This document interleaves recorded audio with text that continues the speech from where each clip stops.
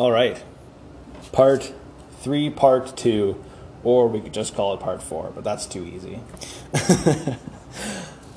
This one, I have to admit, I don't remember as clearly, so it's not going to be a very good story, but it is a continuation of the saga that is very true. So we'll jump into it. I might get really fuddled with the words, but we'll give it a go, see how it goes.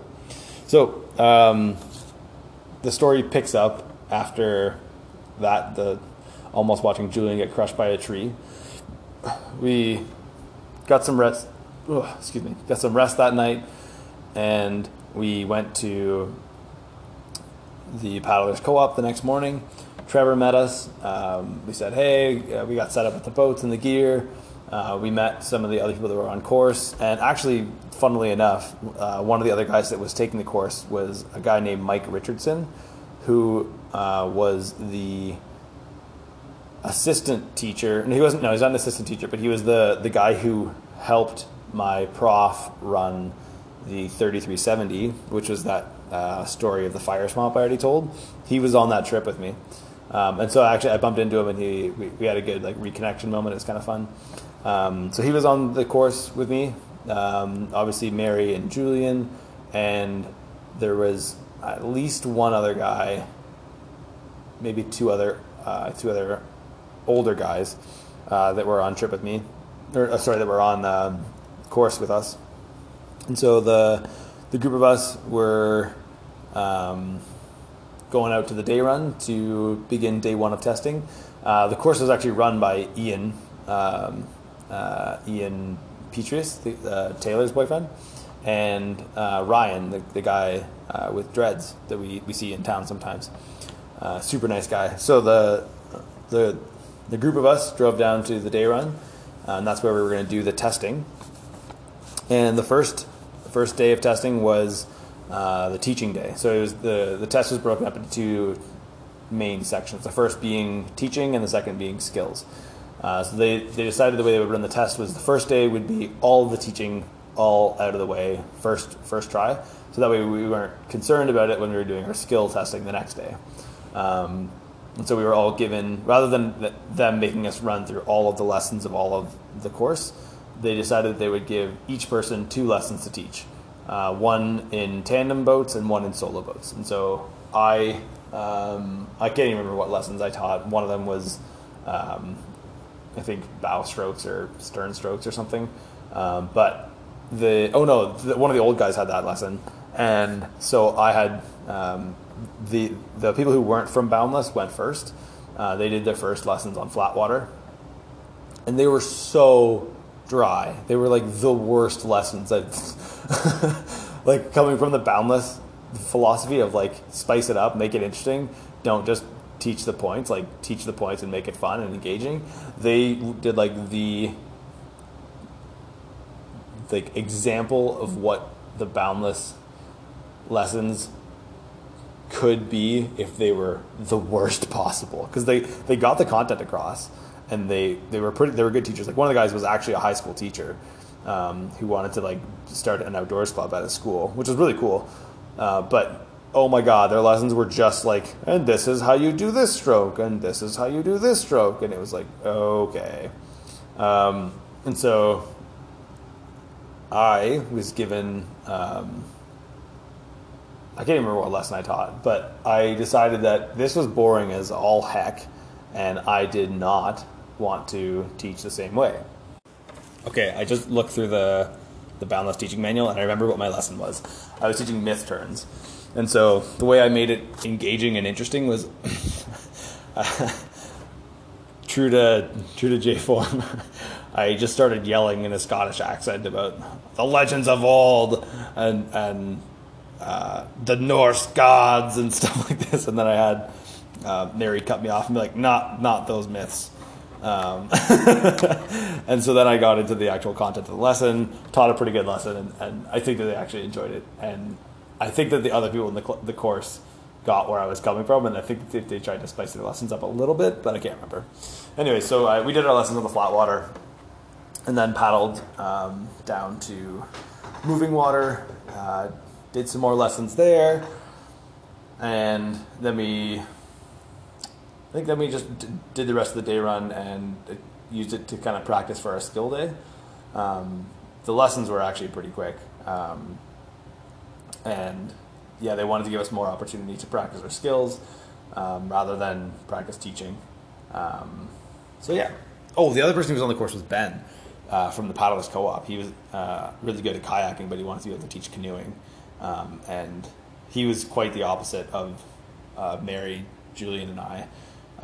He was like technically so competent in a boat, like had hardly paddled a canoe, but like because he had paddled so much and knew so much about moving water and boats, was like so good at paddling, like could pull off any move that they asked him to do like with ease, but was just an abysmal teacher, like couldn't convey information very well, which is really a shame because he was like a stellar paddler.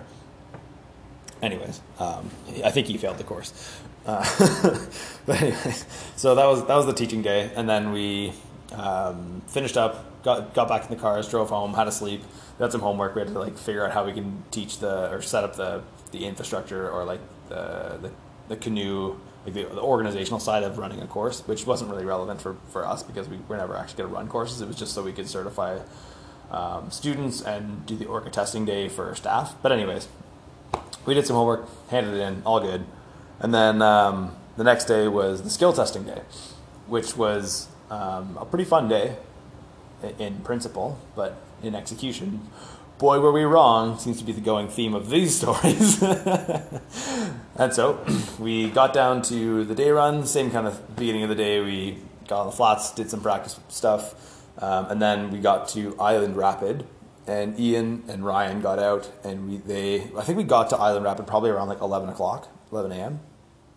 And we didn't leave Island until like 3:30. Like we stayed there practicing and like showing skills and demonstrating to them for a long time. And I really wanted to see if I could push to get a level 3 so that I could get my level 2 instructor. In the end, I couldn't pull off some of the technical maneuvers they were looking for, so I only got level 2 paddling. But anyways, so yeah, they sat on the island, and we did they would say like, okay, now go show me a back ferry, show me a jet ferry from here to here, show me an S-turn, show me a yada yada, blah, blah, blah. And they would give us a couple practices with it. But because I was so invested in getting some of the moves, I did it like 4 or 5 times, like each of them. So by 3:30, I was absolutely gassed. And we were still at the top of the day run. Like we hadn't even gone down the day run yet. And so I was, super exhausted. And by the time they got into their boats, there were still a couple things they wanted to see, and they had specific spots on the river where they wanted to see it done. And so we had to move on. The very next thing we did was catching a wave with the bow of our boat, which they demonstrated to us at Ailey's Hole. I don't know if you know that feature on the day run. I think you probably do. But it just above Dog's Leg, right after Island Rapids, on River Right, at high water, at low water, there's a peninsula that sticks out, but at high water, that peninsula makes a hole that's, it's not quite recirculating in its truest form, but on the river right side of that hole is the bank, and then on the river left side, it just kind of tumbles you out and spits you into the main current.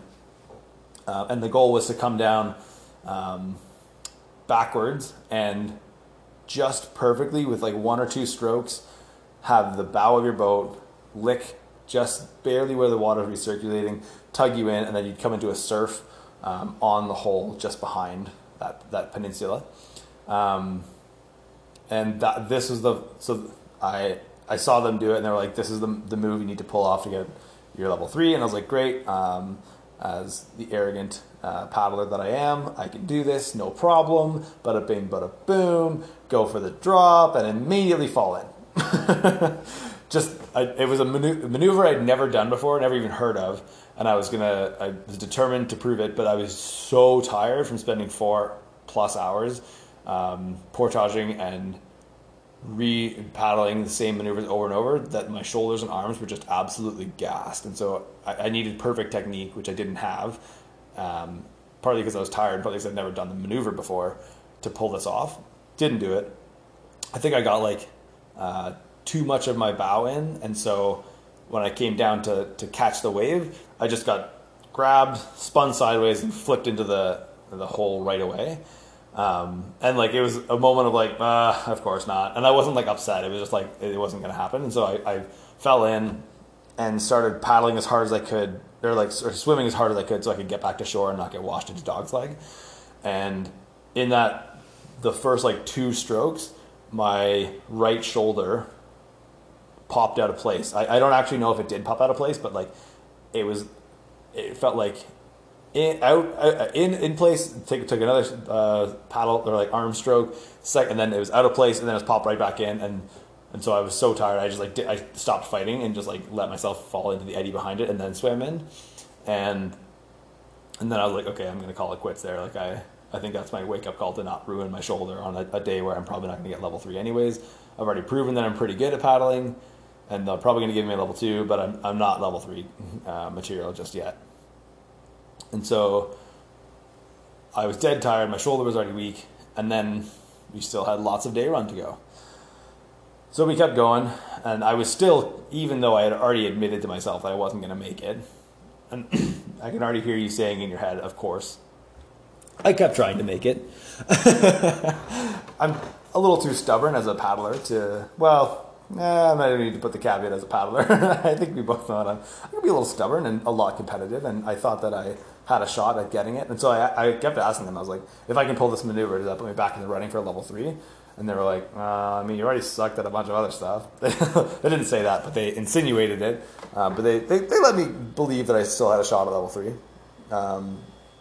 So I kept trying hard stuff and not really being able to do it, being dead tired, missing maneuvers, and generally after the first 3/4 of that day, I was out of the running because I was just so tired.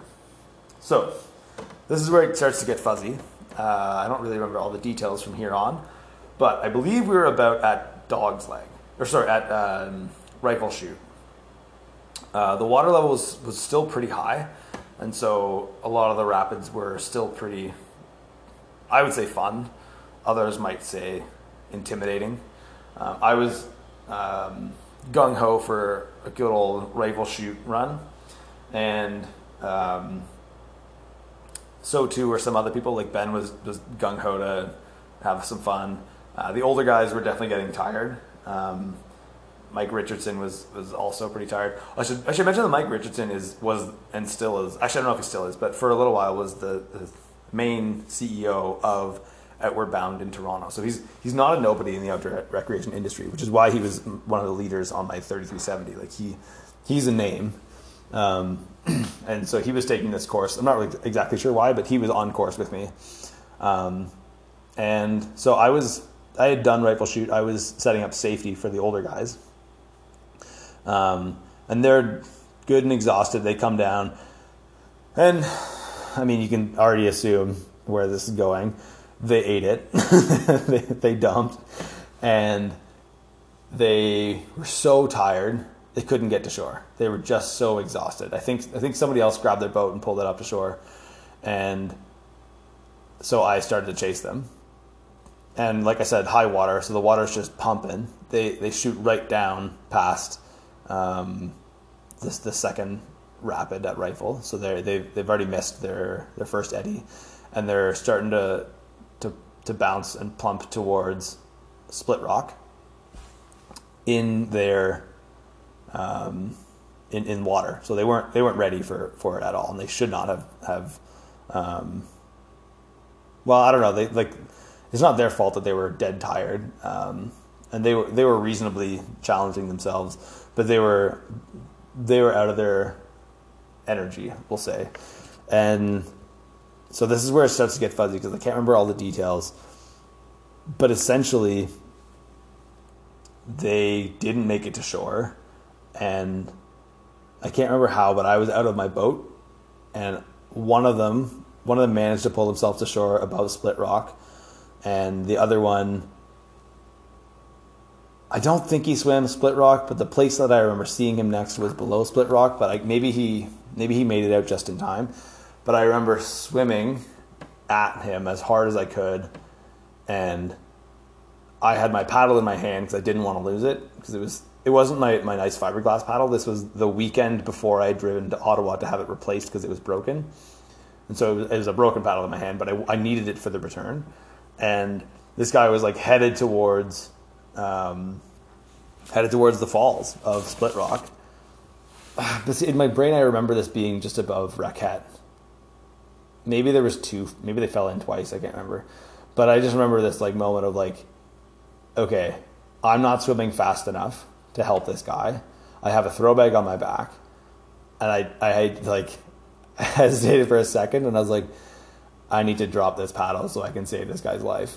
So I let go of the paddle, swam to shore, got my throw bag out, and went to throw it to him. And he was already in an eddy. He had made it to shore. He made it to shore, but he made it to calm water, and so he was fine. And then I looked back, and I just remember seeing my paddle like just bumping along, disappearing down into the river. And I just thought to myself, like, damn it. Luckily enough, we ended up finding my paddle a little bit later on in the day.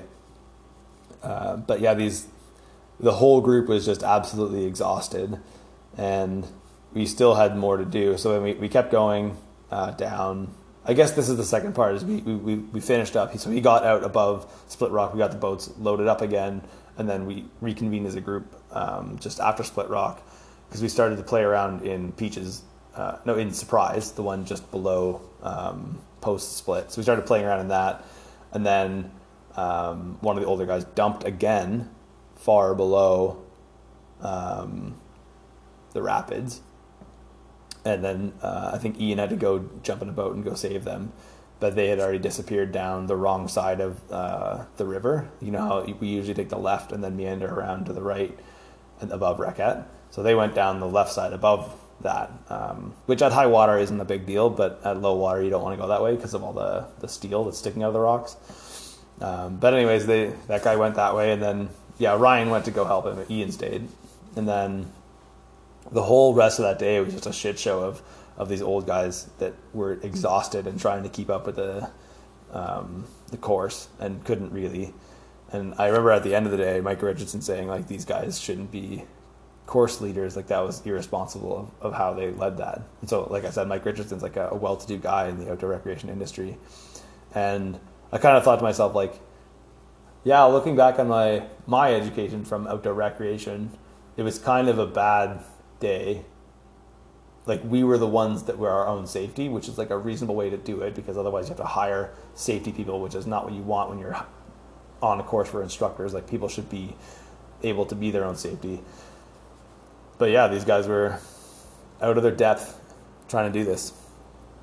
So anyways, that was the one of the last times, I think, that Mary, Julian, and I paddled together. Luckily, we weren't the ones that were in danger that time. I mean, my shoulder popped out and popped right back in, and ever since, my shoulders have clicked. They never clicked before that day. They click now. Only sometimes. I admit this one wasn't the best one. The previous stories I recorded of paddling with Mary and Julian were probably more put together with a better beginning, middle, and end. But this is the fourth time and fourth reason why the running joke between the three of us is that we don't paddle together, because bad things happen, and the winds get strong when Julian, Jay, and Mary are paddling together. I love you so much, Ren. Maybe you'll only listen to this one once out of curiosity for the part 4. Wasn't the best one, I don't think, anyways. Maybe you thought it was really good. I don't know. You'll have to let me know which one was the best. I love you so much, and I'll see you in another episode of Rambling for Ren. I love you. Bye.